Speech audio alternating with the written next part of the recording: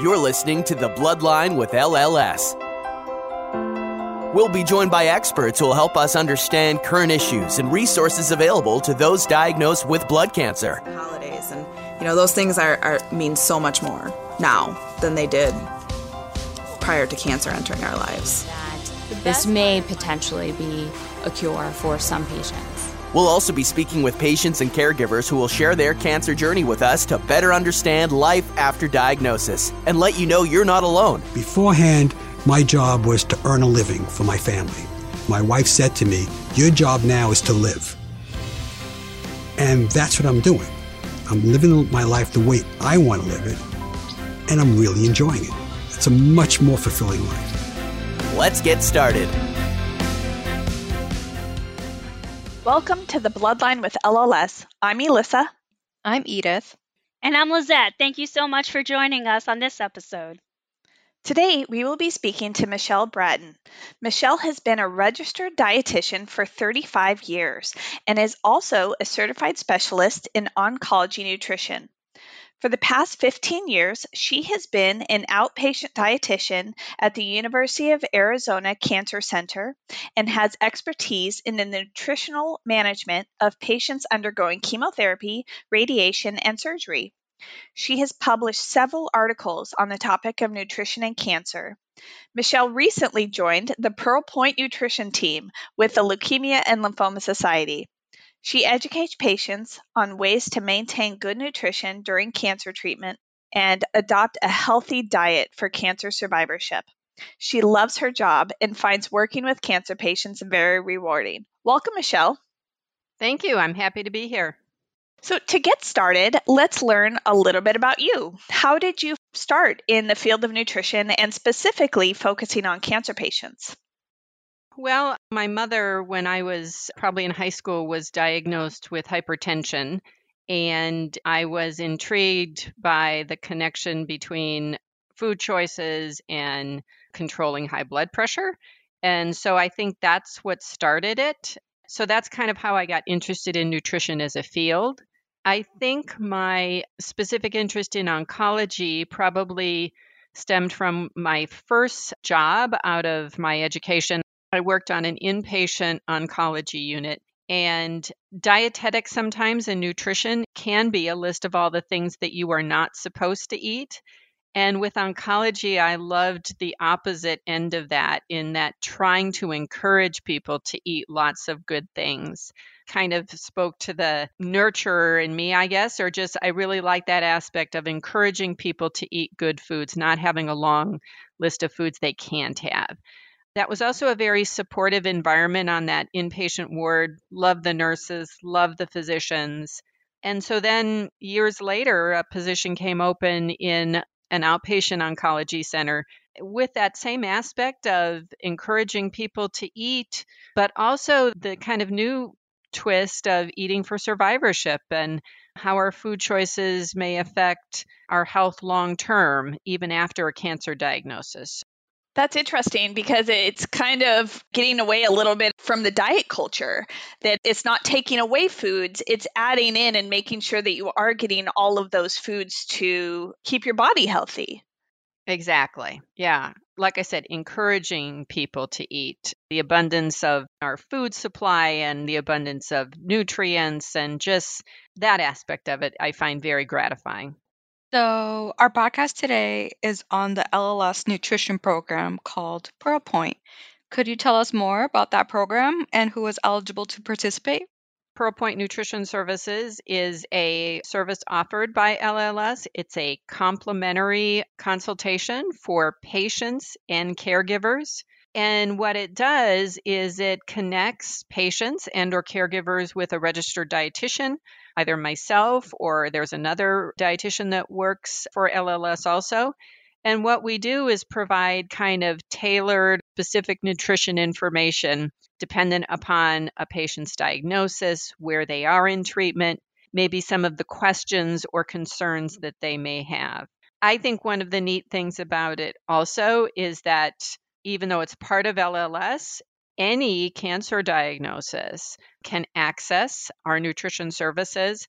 So I think that is really neat. In fact, when I first started here, it kind of occurred to me. I thought I've been a dietitian for quite a while and I've worked with a lot of patient advocacy organizations and things like that, and they are great. But I really couldn't think of another service like this for nutrition counseling, specifically for cancer patients. So I think it's just really remarkable, and because no one else is doing this, and I'm really happy to be a part of it. That's great. It's really neat that this service is available to other cancers because really I would think that they would have a lot of the same nutritional needs with going through the various aspects of treatment, whether it is chemotherapy, radiation, immunotherapy, things like that, right? Right, right. And especially for active treatment, whether the nutrition priorities are pretty consistent across the board during treatment, whether that treatment is radiation, whether that treatment is chemo or surgery. Our nutrition goal is to make sure that patients are well nourished, usually meaning that they're maintaining their weight as much as possible. They're not losing weight, they're not losing muscle mass. If we can keep people strong enough, that makes them a better candidate for cancer treatment. And that really is the same, whatever cancer they have. Now, in the survivorship phase or kind of healthy eating, sometimes there may be some specific things that you would do for one diagnosis versus another. But during treatment, it's pretty consistent. We just want to keep people well nourished. So once they call in for a consultation and you talk to them about the nutrition during their treatment or in survivorship, how long are they working with you or how often are you talking to them? So currently the service is a one-time service, so they're allowed a 30-minute complimentary consultation. We usually do follow up with some resources after that, whether that's by email or postal service, some written information that we think that the patient will find helpful in their continuing journey, because we only connect with them for a 30-minute consultation, but what we hope to do is provide some tools to help them in the rest of their journey. That's great. So, what are the various diets that patients may have to go on and why? I know that in the past I've heard the neutropenic diet being mentioned a lot, where patients are told to really stay away from foods that might have a lot of bacteria because we're making sure that patients don't get sick because they are more apt to get any type of infections because of their blood counts. But is there some type of diets that patients usually have to go on or that patients really talk to you a lot about?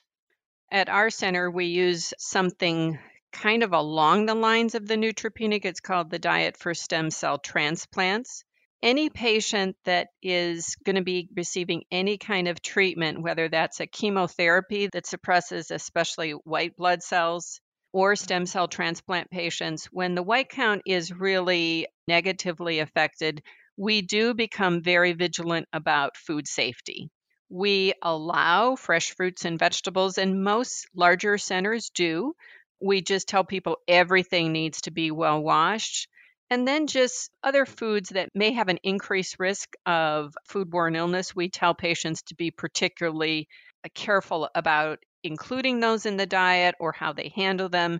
So that is a big part, especially, like I said, patients that might be on highly immunosuppressive therapy. I think the other thing, a lot of diets, sometimes those are suggested to try and maybe manage a symptom that a patient may have. For example, if someone has maybe a lot of GI distress, maybe some diarrhea or that type of thing, then sometimes you modify the diet to help manage that symptom better. You might put them on a low fiber diet or suggest a low fiber diet as a means to control those symptoms so that that patient can eat better. It's usually kind of geared toward symptom management. The same thing happens with surgical patients if they've had intestinal resections. Sometimes we have to modify the types of diets again to kind of make them manage their symptoms better. So those are the kinds of things that I commonly talk to patients about. Yeah, it's interesting to hear if things have changed. I did my AML treatment 5 years ago, and I couldn't eat certain types of berries, I think, because the divots in there could hold that bacteria. But then there were other things like the undercooked food. You talked about food safety. All I wanted was an Eggs Benedict. I just wanted a poached egg, and it's so undercooked and runny, and that's all I wanted. Had to wait till I was not neutropenic anymore so that that would be safe for me to eat. Is that what you're kind of hearing too, that they need to make sure things are cooked appropriately as well?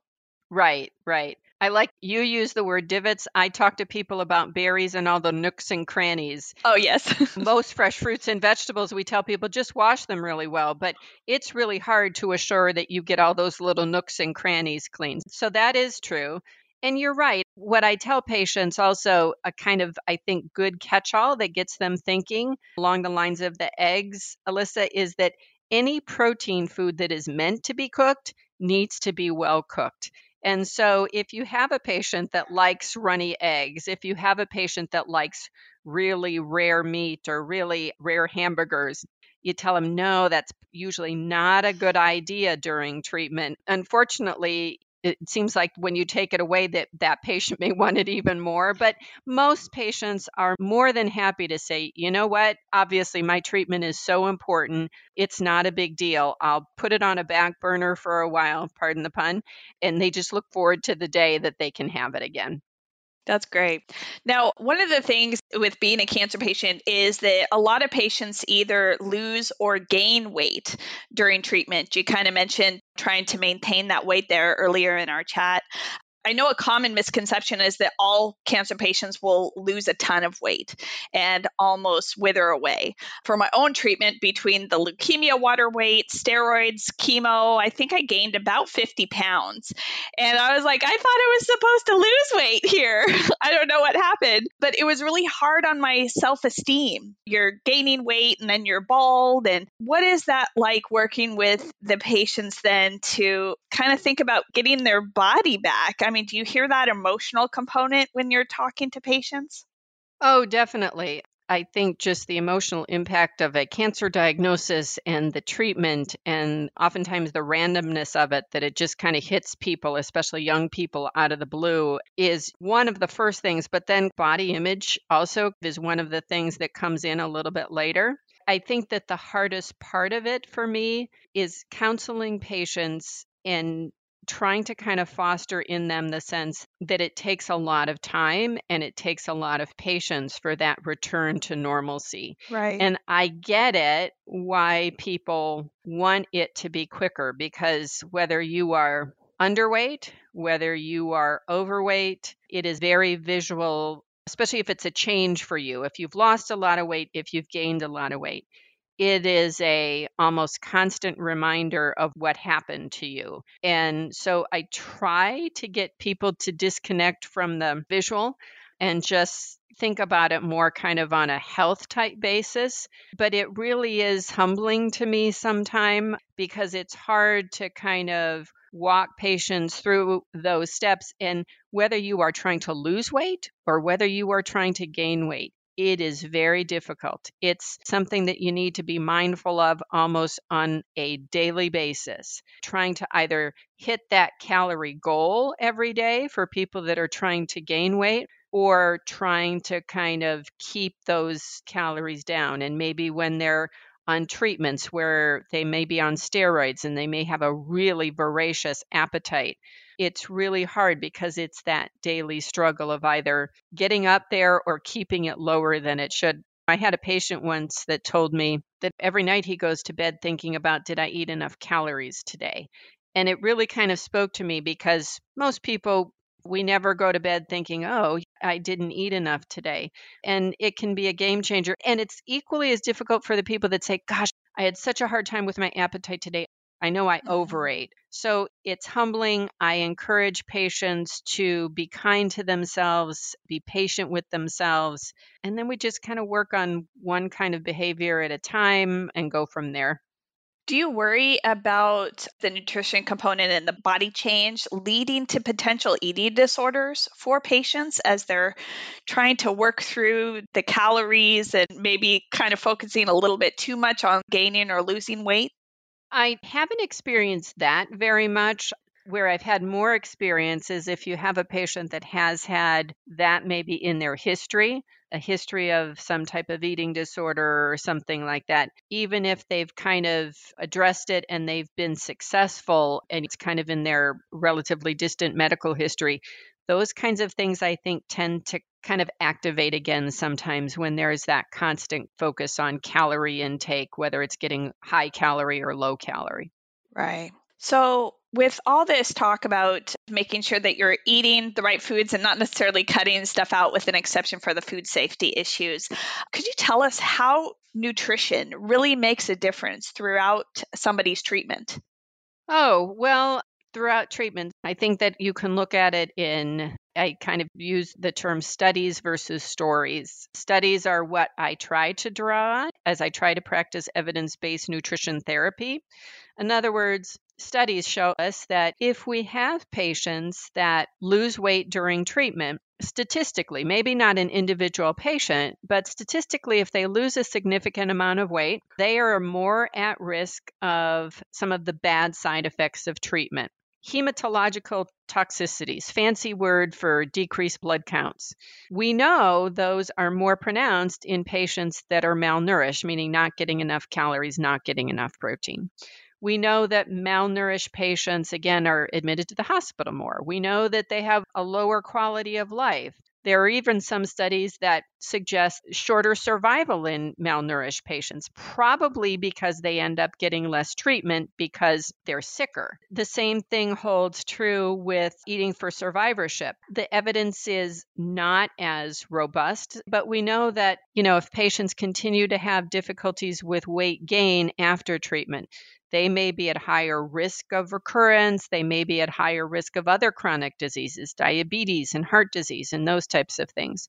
So that's the studies part of it. The stories part of it, which is more gratifying on an emotional level, is how patients, especially when they are malnourished, how they feel when they kind of return or they're able to get adequate nutrition.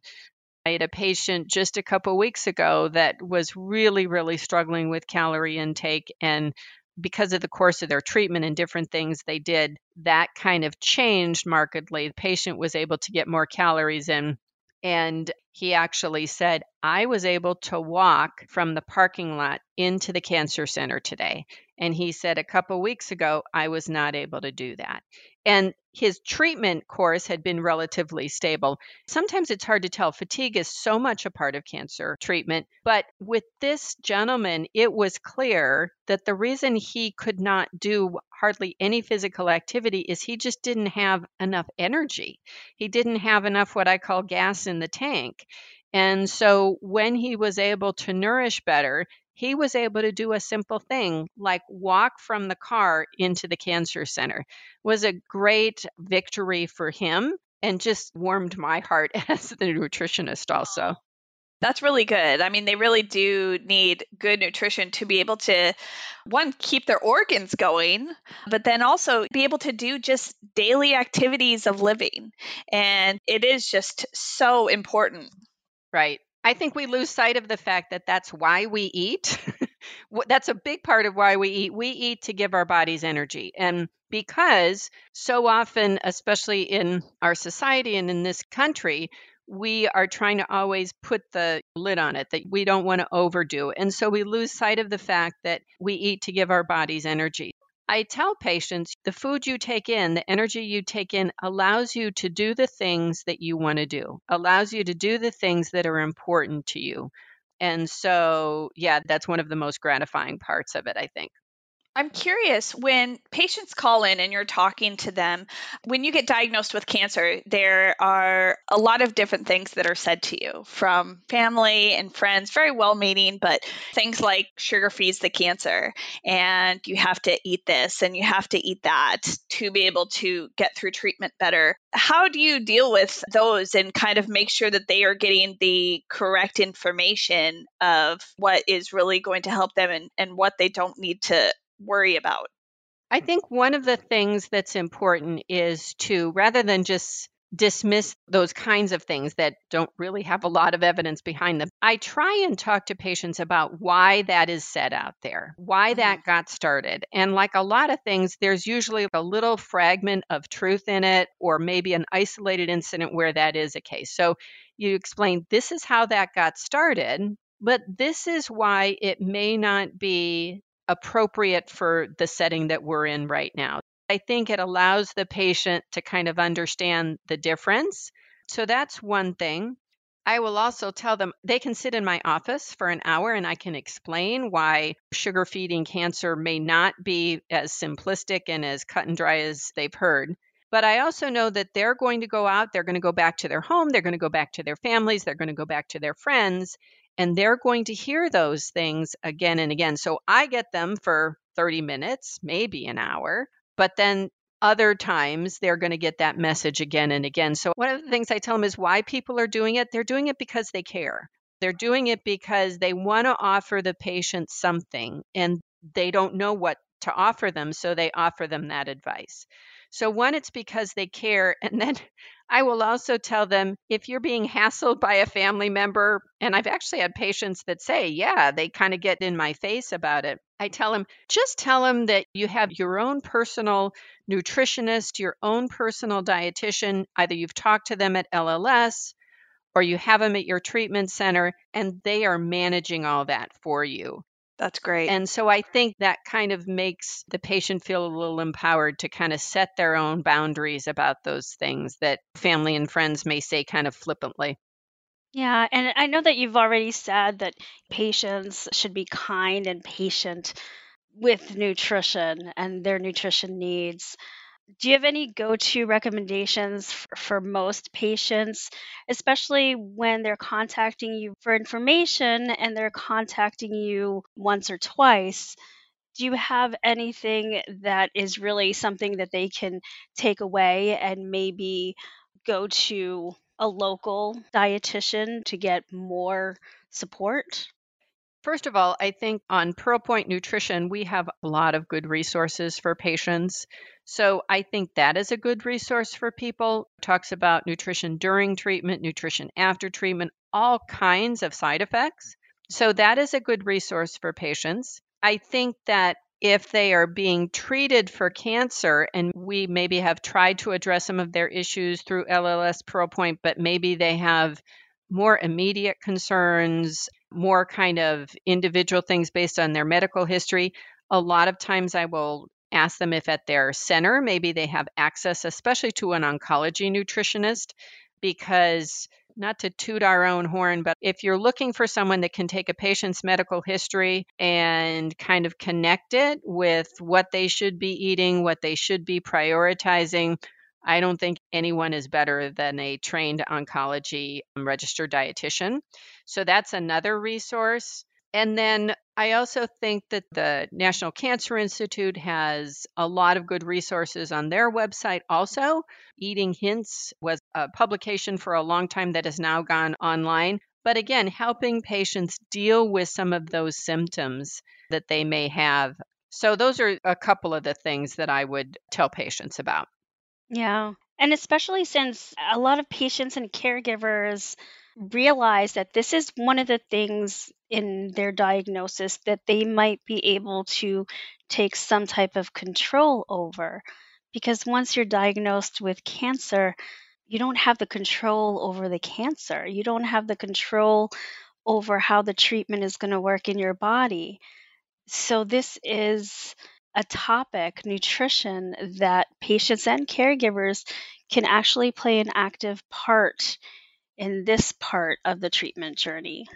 Yeah, I think that's really true because everything else is being done to them. They're getting imaging, they're getting poked, they're getting chemo, they're doing all these things, and they may feel a little bit more passive in that way, whereas food choices are something that they are actively doing.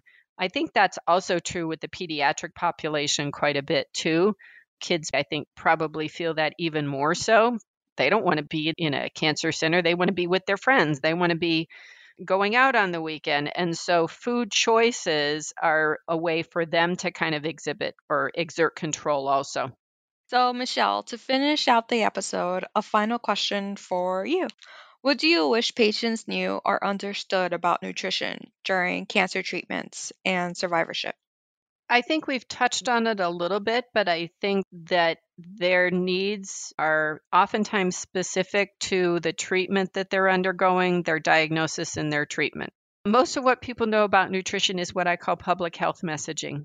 If I open up my email today or Yahoo, it's going to talk about different studies about what's healthy, what's not healthy, things like that. So that's what most people assume, that those are the kinds of things that I need to eat or not eat. But that's geared for a large audience. It's not necessarily geared for people that might have specific nutritional needs, whether those nutritional needs are, I need to get more protein in because I need to heal after this surgery, or I need to modify all those fruits and vegetables that are good for most people. And I hear that all the time, that those are the things that you're supposed to eat. Boy, they just wreak havoc on my gut. And every time I eat them, I'm miserable. So I think that's important, is realizing, especially with patients or clients we see, is keying them into the fact that they can look at all that. It's got great information. It may be appropriate for them, but it may not fit their needs at that particular time. Well, thank you so much, Michelle, for coming on with us today and telling us all about Pearl Point and how patients can really take advantage of the service that LLS offers to learn about nutrition for their cancer treatment and survivorship, and that it's available to all cancers and to caregivers as well. So we really appreciate you coming on today and telling us all about it. Thank you for having me. And thank you to everyone listening today. The Bloodline with LLS is one part of the mission of the Leukemia and Lymphoma Society to improve the quality of lives of patients and their families. To help us continue to provide the engaging content for all people affected by cancer, we would like to ask you to complete a brief survey that can be found in the show notes or at thebloodline.org. This is your opportunity to provide feedback and suggested topics that will help so many people. We would also like to know about you and how we can serve you better. The survey is completely anonymous and no identifying information will be taken. We hope this podcast helped you today. Stay tuned for more information on the resources that LLS has for you or your loved ones who have been affected by cancer. Have you or a loved one been affected by a blood cancer? LLS has many resources available to you: financial support, peer-to-peer connection, nutritional support, and more. We encourage patients and caregivers to contact our information specialists at 1-800-955-4572 or go to lls.org/patient support. You can learn more about Pearl Point Nutrition or sign up for a consultation at lls.org/nutrition. All of these links will be found in the show notes or at thebloodline.org. Thank you again for listening. Be sure to subscribe to The Bloodline so you don't miss an episode. We look forward to having you join us next time.